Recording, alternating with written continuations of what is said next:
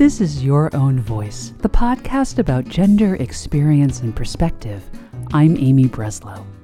Each week I invite a different guest to share their personal experiences regarding gender and gender issues. When I use the word gender, I mean the range of social roles, personality traits, attitudes, behaviors, values, and relative power that society assigns to females, males, and other individuals. Gender is an identity that is learned. How we define gender changes over time and can vary within and across cultures.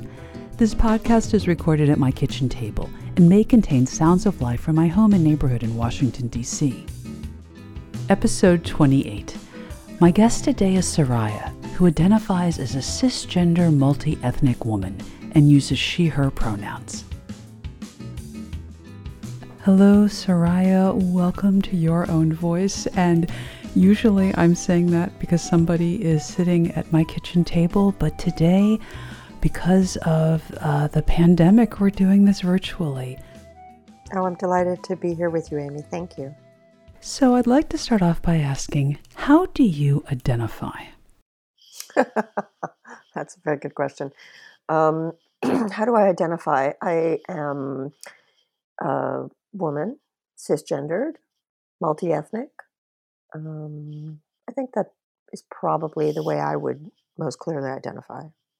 And when did you first become aware of different gender roles? I think that I was aware of different gender roles very, very early in life. I don't really remember a time in my memory of being conscious and not being aware of different gender roles. It was just very pervasive in the culture that I grew up in, which was I grew up in the Bahamas, and it was still a colony when I was young. And uh, colonial culture is, I would categorize it as maybe more harshly blunt about the cross currents that we have in our lives today. And so if you're a child and you're growing up in the United States, or as I did in the Caribbean, I think you're probably quite attuned to that. And either you follow the rules and you double down on them and you absorb them all and think, okay, this is just the way life is, or you feel a great unease and friction that puts you at odds maybe with the rest of your community sometimes. Did you ever push back or talk to your family about this? I was a walking pushback, yes. There was really not a time when I wasn't actively fighting. And I also grew up, I grew up in the 70s and 80s, childhood and adolescence. And that was a really interesting time for women's liberation and for um, Black liberation movements around the world, and then the backlash to those movements. So it was also in the culture, it was in the music, it was in the art. And the country I was in, the Bahamas, actually went through independence when I was 7 years old. So it was just part of life. And there were some people who were pushing back, and then there were some people who were not. They were clinging. What in your personal life brought you to study gender and then go on to work on gender issues in your professional life? I think there were several things. One was I grew up in a traditional Catholic family, and in that environment, gender is very important. Gender roles are quite rigid, it's quite authoritarian, and double standards are very clear. And I had a brother who was 2 years younger than I am, and he and I grew up tied at the hip, very close, always doing the same things, really good friends. And as we got older, that became more and more difficult, not because we didn't want to be friends in that way, but because of the imposition of expectations related to gender. The differences were quite stark to me, in the way people treated us and talked about us or expected us to do things. And they were stark and didn't make sense. So there was that incoherence. Why is this happening? And then I remember too, when I was maybe 10 or 11, saying to my parents that I thought I wanted to be a priest. And It never occurred to me that a girl couldn't be a priest. And my mother sort of looked at me and said, "Well, you're going to have to talk to our priest about that." But my father, I remember, just burst out laughing. And he burst out laughing because it never occurred to him, A, that a woman could be a priest. And I think he realized that by that point, I had, in the for quite a few years, been pushing back against the double standards in our own household. And he was just laughing because my mother had just punted me to the priest. And so when I got to the priest and spoke to him, he happened to be a drunk priest. He was an Irish expat. And I remember so clearly talking to him. And I said, "So basically, what you're saying is that this really comes down," well, what I said was to the fact that men have penises and, and women don't. And you're like, that's the whole thing. And he couldn't really come up with a good explanation. I thought that can't be right. So I studied it for a very long time. I studied it. I just kept reading history and theology, and I got to college and I studied it some more. And at the end of about 10 years, I'm like, no, it is really sexism. Like the misogyny is so profound um, that there's no like divine rationalization. It's kind of nonsense. So I studied history and I took women's studies and then became a writer and an editor and eventually moved to the technical and business side of publishing and media and data technology. But then I came back to writing and editing about 10 years ago. And the environment of writing had been altered radically by social media. And so, what is clearly the case is that if you are a woman online, if you're a woman online who's writing about quote unquote women's issues, which frankly I don't believe in, and if you are explicitly feminist, there's an immense amount of hostility to public engagement. And that's true especially for women politicians and women journalists.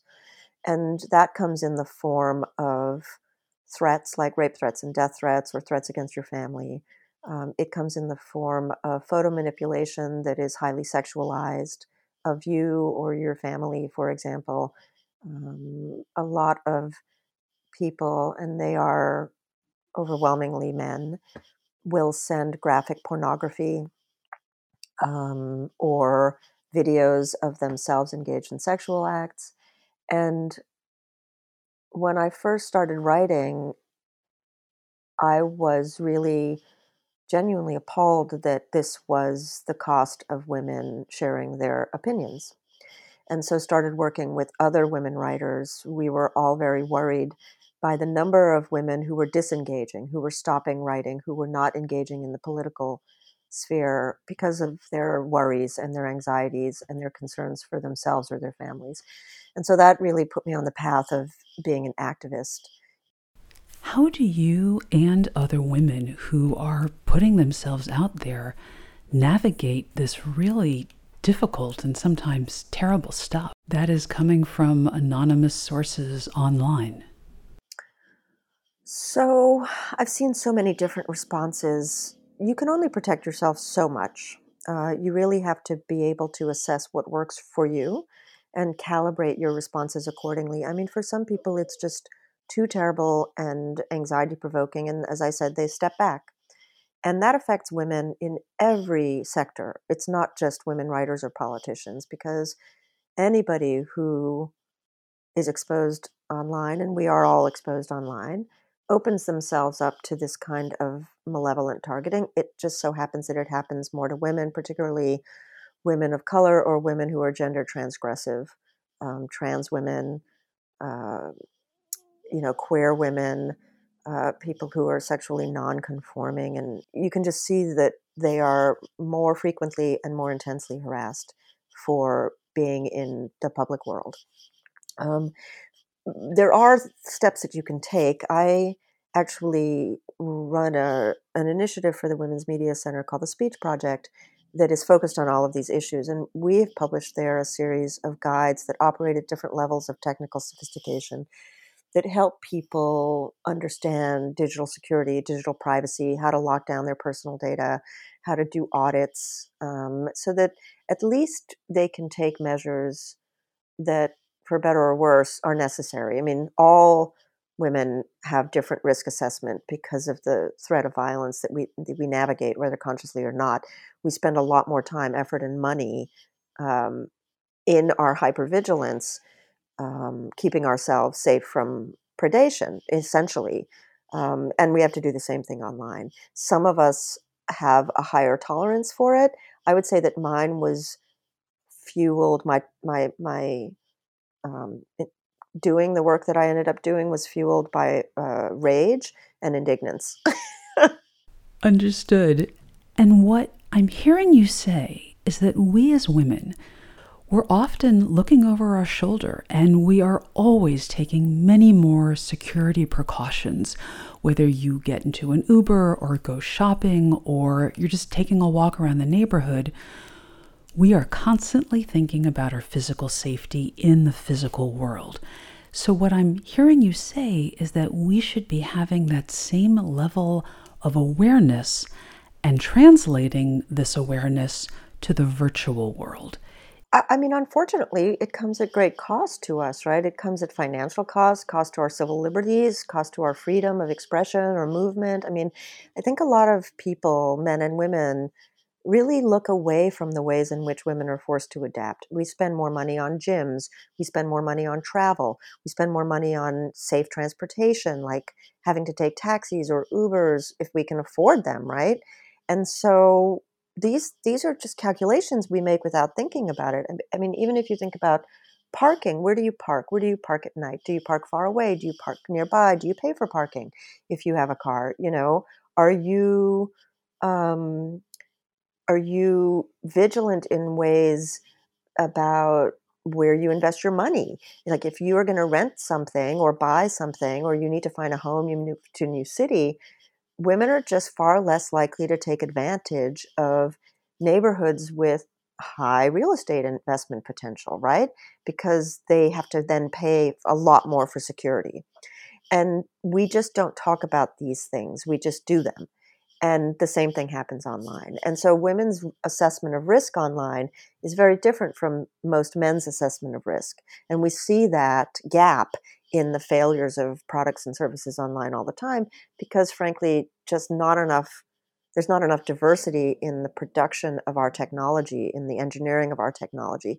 And so the risk assessment that goes into creating that technology is poor, and then the harms are greater because they're just blind spots and loopholes that malevolent actors can take advantage of. So what you're saying is if we had people designing the stuff who were more aware, it wouldn't be so dangerous. But right now, they're just oblivious. Right. And it's not just women. I mean, if you think about a game like Pokemon Go, which the world played, right? Augmented reality, super fun game. But if you were a young Black man and you're playing this game and you're standing on the sidewalk waving your arms and looking deranged, a policeman might shoot you, right? And so there are all kinds of considerations that go. I remember, all these scooters that are everywhere. All these cities have scooters lying around. Someone thought it would be a really fun and interesting thing to program scooters to get people's attention by having them play an automatic recording. And the automatic recording that was used was something like, "I need help, please call the police." And you just think, who thought that was a good idea?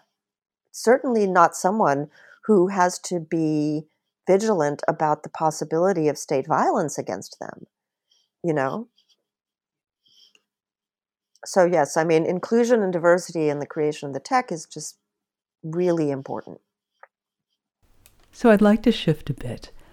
One of the things that I'm concerned about is for folks who this is not a part of their daily work life. It isn't something that they think about every day. And they may be doing things online that they're not aware could be dangerous or harmful in the long term.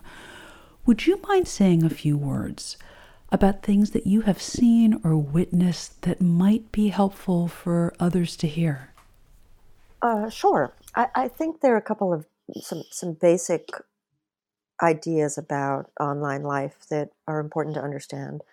One is the defaults built into most applications and platforms are not there to help us as citizens or consumers. So you should always be aware of the fact that you're probably geolocated and that location is being broadcast broadly, that anybody can see it, and anybody can use it. And so you should always be turning off your geolocation unless you have a specific reason for having it on. Now, a lot of parents, for example, like to track their kids, which is problematic on many levels. But in fact, that can also be a risk for people, for those kids and for those parents. So they should talk about it openly and think about what it entails. It is possible to turn off geolocation. Same thing with sharing photos. There's a lot of metadata on photos, which you can strip out using simple apps. But the photos will place you in a location, and that is maybe not something that's always desirable or advisable. So I always have concerns about geolocation and the assumption that anybody everywhere can know where you are is a good thing. The second thing is, again, comes down to photographs and privacy. I have to admit that I'm just genuinely appalled when I see parents sharing a lot of photographs of their children, particularly maybe more intimate types of photographs. And by that, I don't mean nudity necessarily, but um, images that a child might look at and say, "What were you thinking? Like, why would you have shared that?" Children have privacy. They should have the right to privacy and the right to manage their own identities. And a lot of people just think of their children as extensions of themselves, and they would never set out to do harm explicitly, but harm can happen. And, I've seen people not at all involved in politics or in media, uh, men and women who work in other fields entirely. I mean, a person could be a dentist or, um, uh, some other job, and if they get attacked online by an irate customer or any number of bad actors. For women, unfortunately, that usually means someone they knew. Women are more likely to be targeted by acquaintances or people that they have been in relationships with. It's an extension of stalking and intimate partner violence. But in those cases, images of children, physical location are really easy tools to hand to a malevolent person. Um, so that's why we advocate for understanding digital security and safety and privacy, and for using the tools that are available the way you would around your own home. I mean, I think that the internet is like opening a door to your house and just leaving it open for anybody to come in and out of any time. But you can make a choice about that. You don't have to do that. Soraya, what do you think is possible today, given the current conversation around gender? I may be the wrong person to ask. I'm not feeling particularly optimistic about today. I think that today, the upside is that maybe more women feel supported and believed when they come forward. Maybe they feel less isolated because of the immense impact of Me Too and Time's Up. But I'm not yet convinced of that, to be honest. I, I I'm kind of waiting a little longer to see what the outcomes are. I feel that for too many people, for too large a proportion of the population, there is backlash. There's this feeling, which I keep hearing people say, "Well, Me Too's gone too far," which I never really understand. I'm like, what on earth does that mean? Sexual violence and harassment are harms. They're threats against our rights. They inhibit our equality. I don't understand. Does that just mean we're equal enough and we should shut up? I never, well, very clearly, I'm not part of this backlash. So I guess it would be hard for me to understand. But the backlash is a kind of response to threat against identity, right? We just want things to stay stable and the way they are.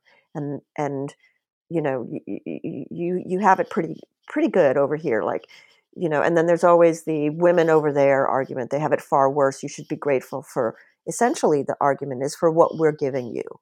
And that's just what it is. So I would say that yes, maybe more people are speaking up, but I don't see that our institutions are being radically altered by that, and I'm just waiting.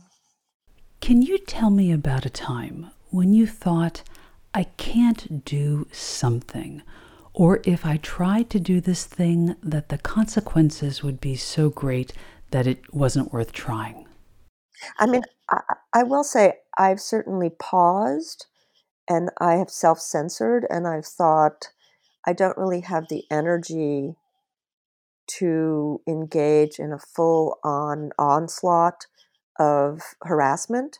So maybe I'll pause before I publish this, or maybe just to save the next 2 weeks of my life from the need to be vigilant and lock everything I mean, there are steps that have to be taken if you anticipate a sort of surge in harassment. So there have been times when I've thought, do I really have it in me right now to fight this fight? Do I want to say these things or can it wait?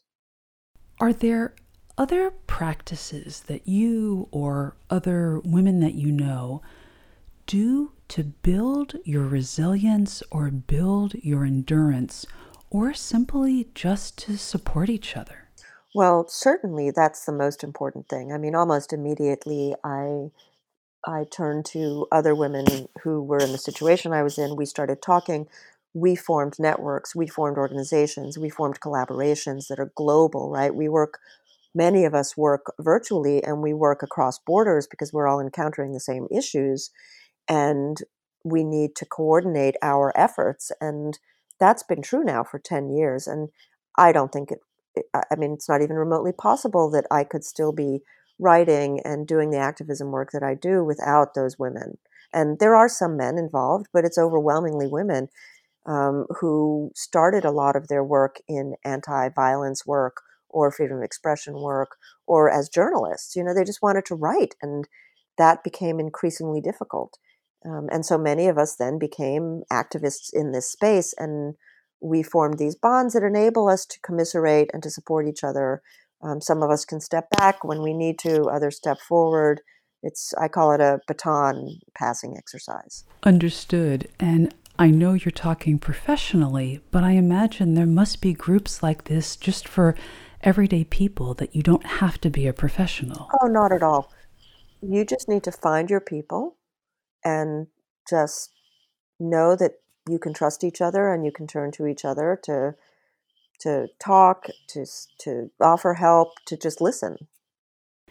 Is there something that you would like to see everyday people start doing now to make a change around gender? I always say you should question your assumptions around gender all the time because so many of our assumptions are stereotypes. And we fall back on them because it makes life more efficient and easy. And we have these schemas in our brain that we grow up learning to operate with. But we all need to be interrogating those. We need to be thinking about it. Recently, not even recently, for years now, but again recently, I've really been thinking, particularly honestly, since we're all in self-isolation and lockdown right now, been thinking a lot about the roots of this in families. And one of the things that people don't really think about is the way domestic work gets done, the way care work gets done. And it remains true that it's super gendered within families. So women and girls who do chores are doing, on average, in the United States, 2 hours more a week. And that's kind of a wealth transfer. That's a transfer of time to men and boys in which they play games or do sports or do paid work. Um, and we don't really think of it that way. And the work that boys and girls and men and women are doing in the homes are also very gendered. So we find, boys might be expected to take out the trash and girls are expected to vacuum. And boys are paid allowance more often for their chores. They're paid more for their chores. They're all of this is, these are microcosms of our larger work lives. And So kids come to really think in terms of sex segregated occupation and have in their own home experiences a different valuation of people's time and work. So I always just say, step back and think about what your behavior is conveying as opposed to what words you might be saying. Because, and this has been shown to be especially true of men, men say they want to support women and they say that they believe in women's equality and they're appalled by the state of affairs. But when the rubber hits the road, we still have this 2-hour gap. And we also face a lot of doubt when we talk about our harassment or the things that affect our lives that are directly related to gender and gender expectations. So, Soraya, is there anything else that you would like to add, either on something that we've already discussed or something that I didn't bring up? I think one of the issues, and this is related to Me Too and believing women when they speak, um, is complicated because I think some people think, well, if women can speak without being interrupted or talked down to or explained to about their own experiences, if they can speak and if people believe them, then change will come because people behave rationally. But in fact, we have a real problem, and that is that for men in particular who continuously for years now, it's been shown they have much higher levels of doubt about what women are saying. So over 50% of American men think sexism is a thing of the past, for example. And they've grossly underestimate the incidence of sexual harassment, sexual discrimination, and street harassment and rape. Like 50% will underestimate it. And so the question is, all right, so we provide the information and then what? Because they're not believing us and they have more power in the society to make change. And also just in terms of intimate life, you need to know that the person, if you're in a heterosexual relationship with a man, that he trusts you, right? Like what does it mean to say something and then to realize that this person is not listening or not believing you, is just missing what you're saying, which unfortunately for many women in heterosexual relationships is clearly the case. And so why wouldn't they believe us when we say something? Because to be a good man, too many men and boys learn almost everywhere in the world means to provide and protect. And providing and protecting are both constructed around women's vulnerabilities and children. And that connection it represents an infantilization of women, right? That they're weaker and that they need this protection. But in both ways, men's own identities are inherently dependent on women's vulnerabilities. I mean, if women, which is what women are saying through Me Too, if they're saying, hey, I'm not safe, I'm not being protected, I'm being harassed on the street and at work and at school, that means men are failing to protect them. That means the men they're closest to are not fulfilling one of the most basic aspects of their responsibilities as good men. If women are saying, and oh, by the way, all of that threat and harassment, it's wearing me down, it's making it very difficult for me to work and to get paid fairly and to support myself or support my family, what does that mean? I mean, that's the way it's supposed to work if men are supposed to provide for the people around them. And so there's no room in providing and protecting for women's equality. And so if a man hears all of this, it's a threat to his own identity. So what's the rational, logical, cognitive and emotional response is to deny it, to say it can't be that bad, right? And so we need to find a way to define masculinity in ways that don't rely on women being vulnerable or subservient or dependent in the same way. There is a way to have masculinity, even if we still use the words provide and protect, not rely on that vulnerability. So provide and protecting can in fact be changed to mean supporting women in their objectives as opposed to denying them. And that's the kind of conversation we need to be having around our dinner tables. Thank you so much for bringing that up. It goes back to something you've said several times throughout the conversation, which is this stuff starts in the home. And how do we treat our sons and our daughters? That's right. That's right. And how are we treating each other, like as adults? Because I mean, I wrote this book about anger, and one of the clear issues is in these heterosexual relationships and marriages, because a heterosexual marriage is a gender factory, right? It just produces patterns of behavior by default. And one of the worst kind of patterns is that if a woman in a relationship gets angry, the majority of women in heterosexual relationships will not say they're angry. They'll say they're sad or fearful. And because they're worried that if they get angry, they'll be penalized by their spouse in some way. And in fact, they're not wrong, because the majority of men in those relationships say that they find anger in a woman selfish and disruptive. But what is anger if not an expression of need and the demand that the people around you listen to you and care enough to address what's concerning you and then make change? And I'm not talking about a kind of destabilizing rage. I'm talking about the fact that anger can be that kind of signal that says, hey, there's something wrong here. Something was done that needs to be addressed, but it's when you don't address it that the real harms come. It's when the mismanagement of the anger comes. It's when illness comes. It's when you lose intimacy with a person. So it's children, but it's also between adults. I happen to strongly agree with you that anger has an important role to play, and we shouldn't be avoiding it. I like the way you talk about it, that we can't be afraid of our anger. Right. And we are punished for the anger. I mean, I also talk about anger as a change agent. But that comes with the realization that there are real risks to women being angry. And those risks change, at different stages of our lives and depending on other aspects of our identities.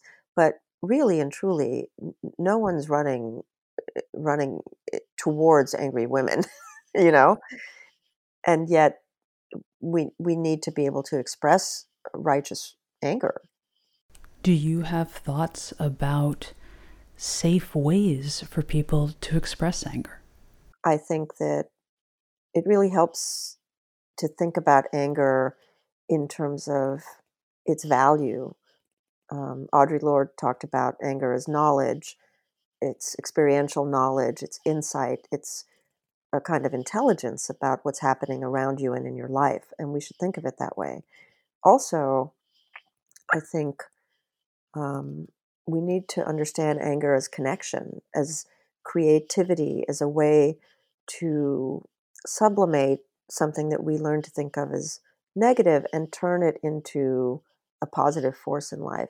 And I think everyone has the capacity to do that. And I don't mean going to rage rooms and breaking things, which, by the way, actually has been shown to make people angrier, not dispel their anger, because rage rooms, for example, they don't deal with the root causes of why you may be feeling rage. By the time you feel rage, you've gone past the point of the anger being useful. You're so frustrated that it's another form of mismanagement, right?